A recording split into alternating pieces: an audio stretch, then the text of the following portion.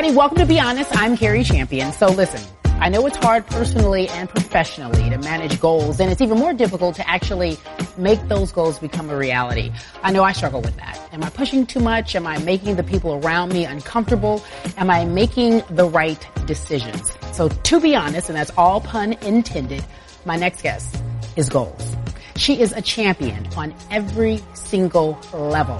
She did it in college at Tennessee with Pat Summitt, and again in the pros with the Los Angeles Sparks. But most importantly, she's a mother.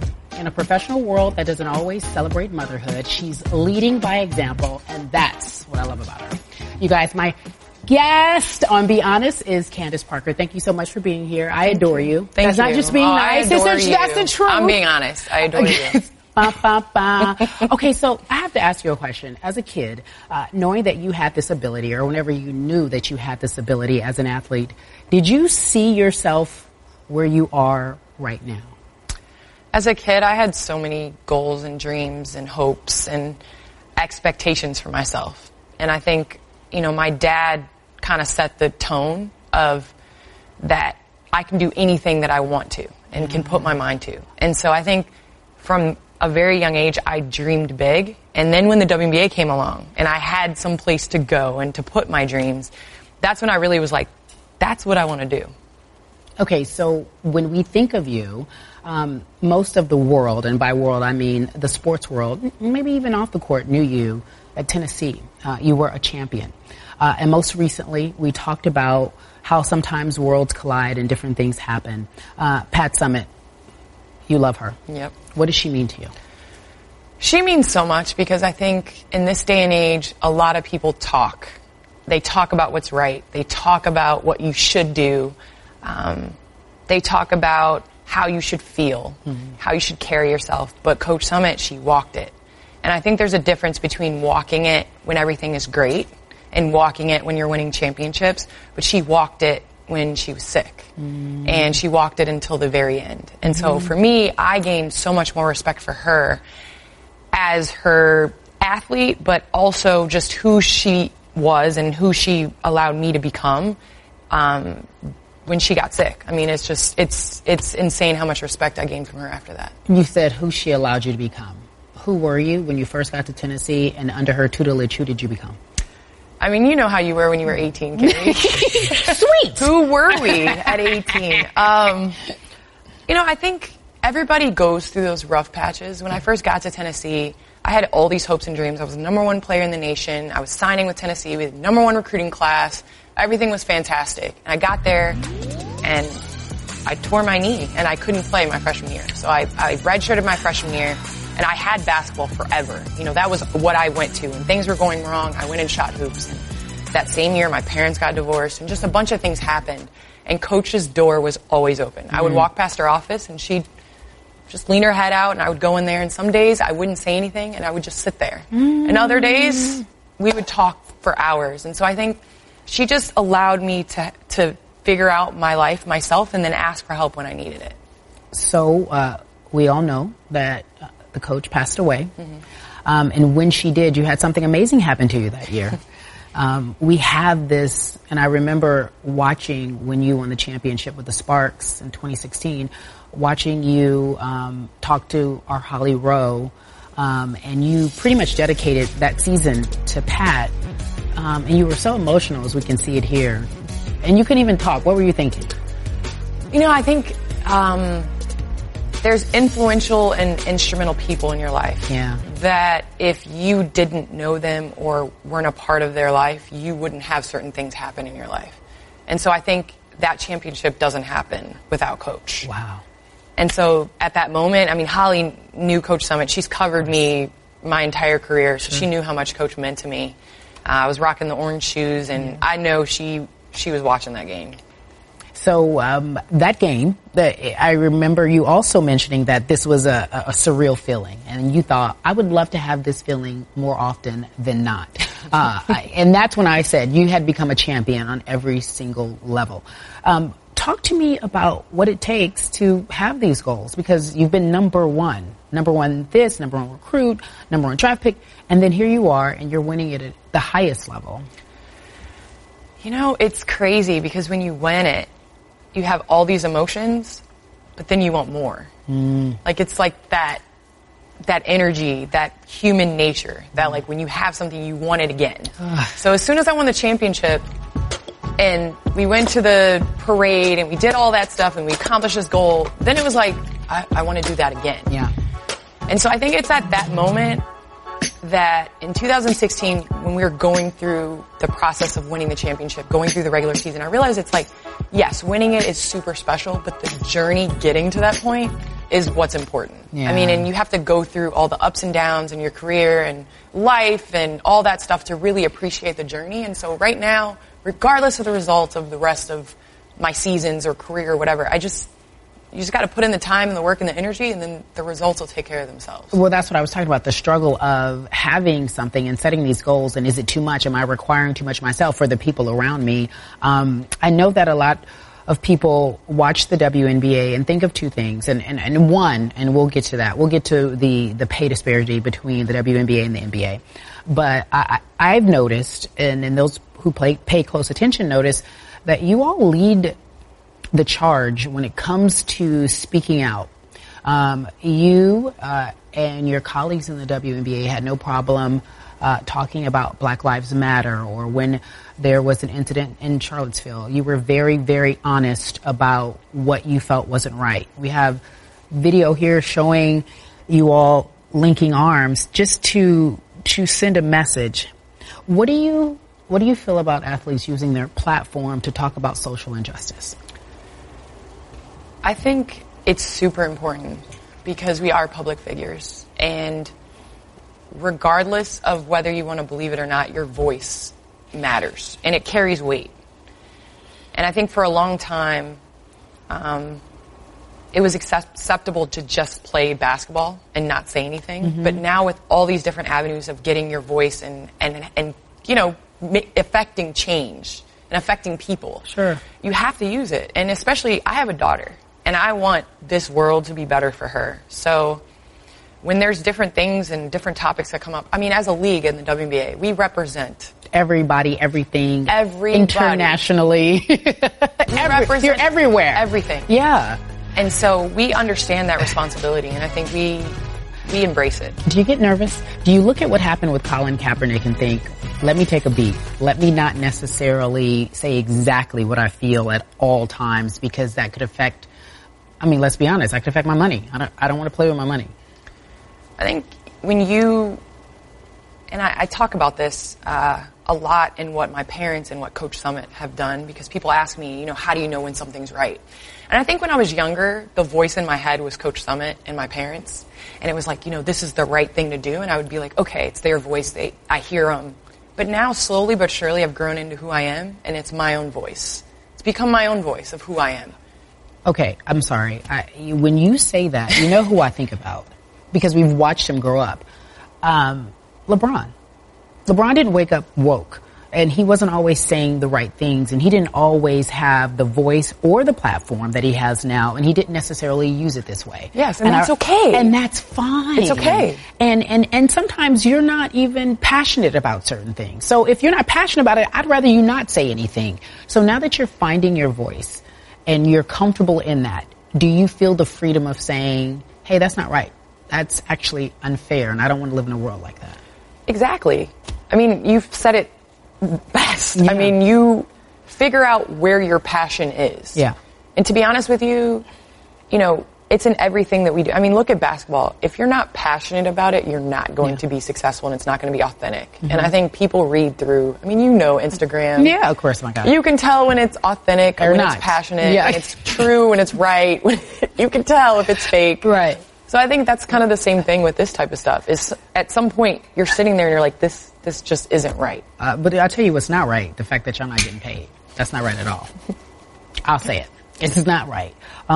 So we've November 1st, I believe you all opted out of the CBA, WNBA, and Nneka was great. Nneka Ogwumike, your teammate, and also the president of the association. She went on our show and she went on ESPN rather, and she said she just wants to make a better player.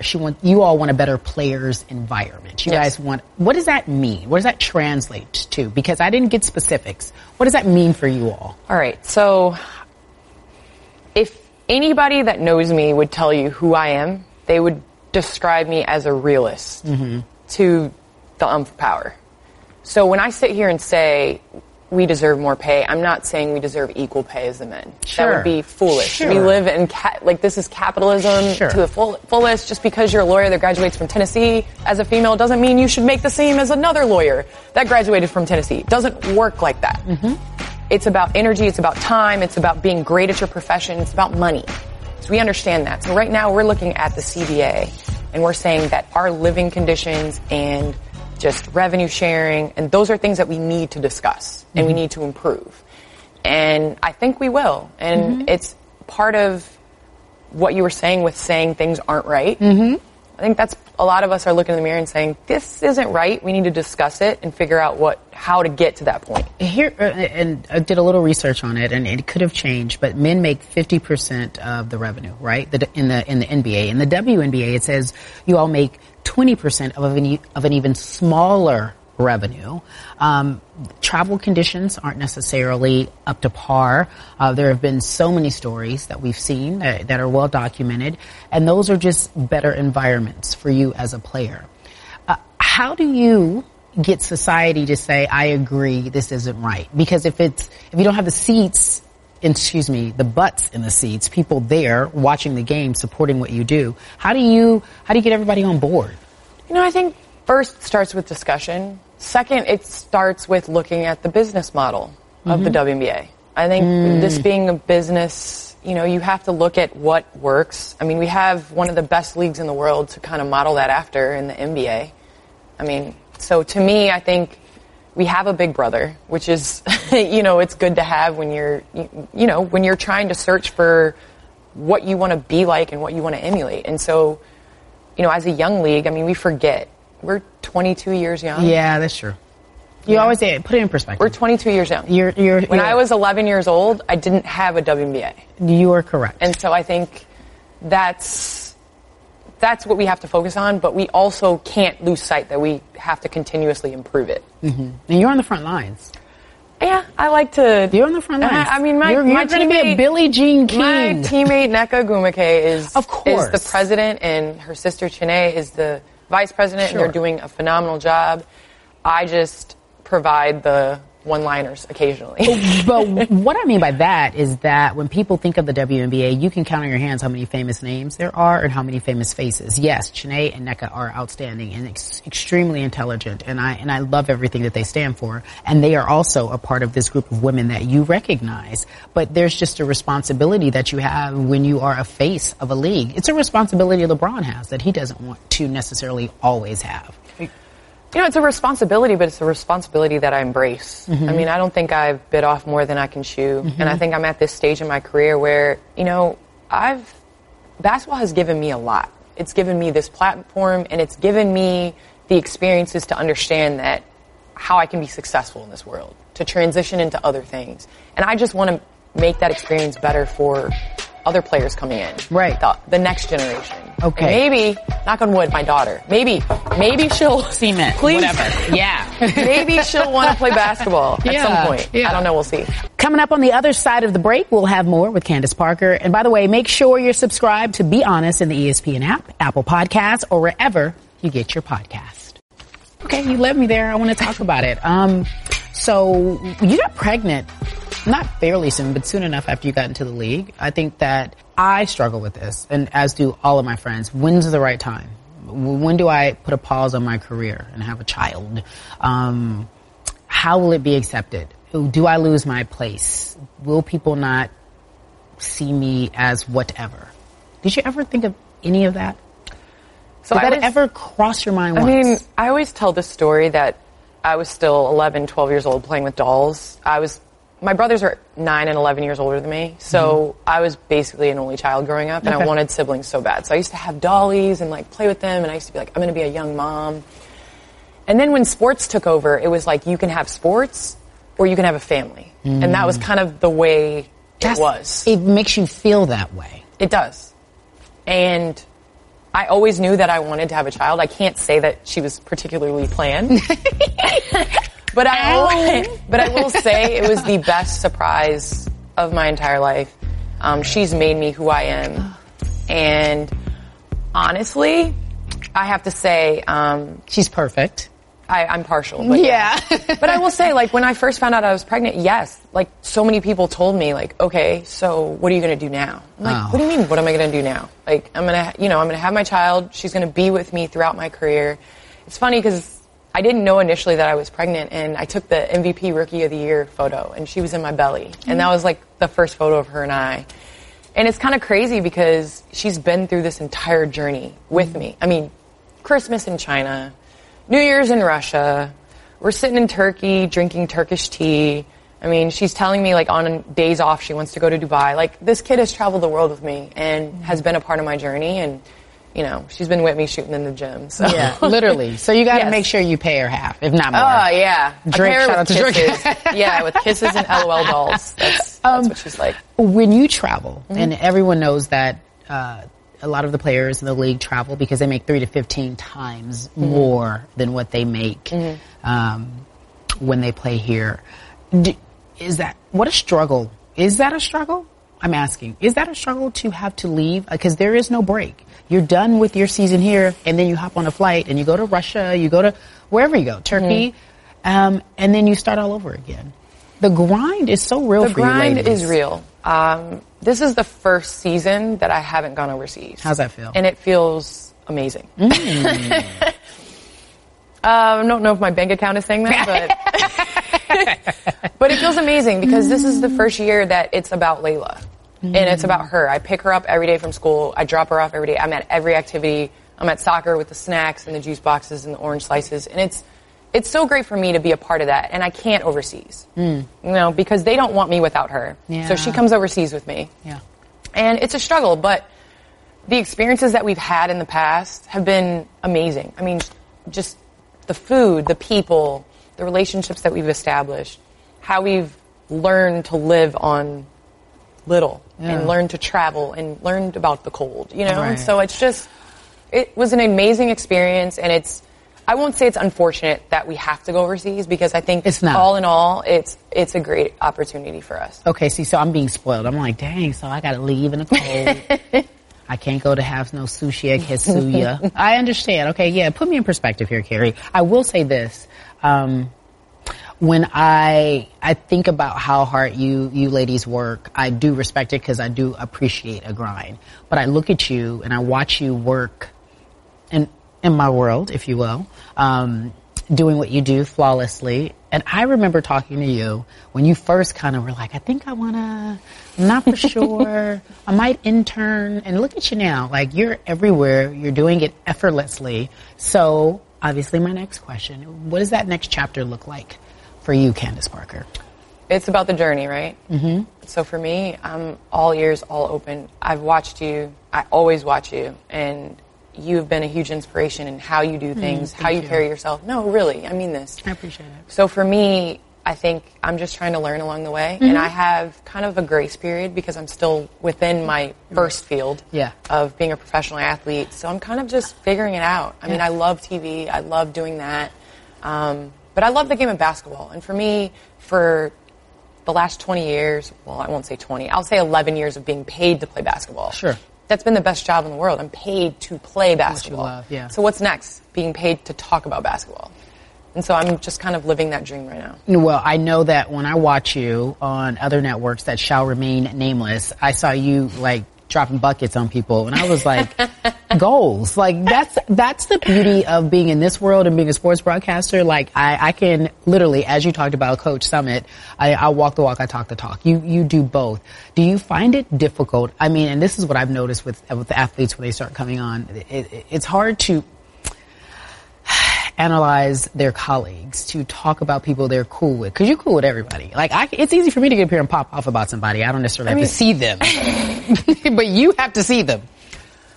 It's tough because I'm still a player. Yeah. So I understand the grind. So I just try to make it not personal, if that makes sense. Yeah. You know? So I think if you keep it not personal, I mean, then you can't you're all athletes. You understand that you're going to be critiqued. Everybody has to be coachable. I don't believe all athletes understand they're going to be critiqued, nor do they like it. There's not one athlete that I haven't met that has not reminded me the day, the moment, the time in which I said something bad about them. They'd be like, on November 2nd, 1997. I agree. I agree with you. But at the same time, I think there's people that can remember that, but then there's also respect and honesty. Okay.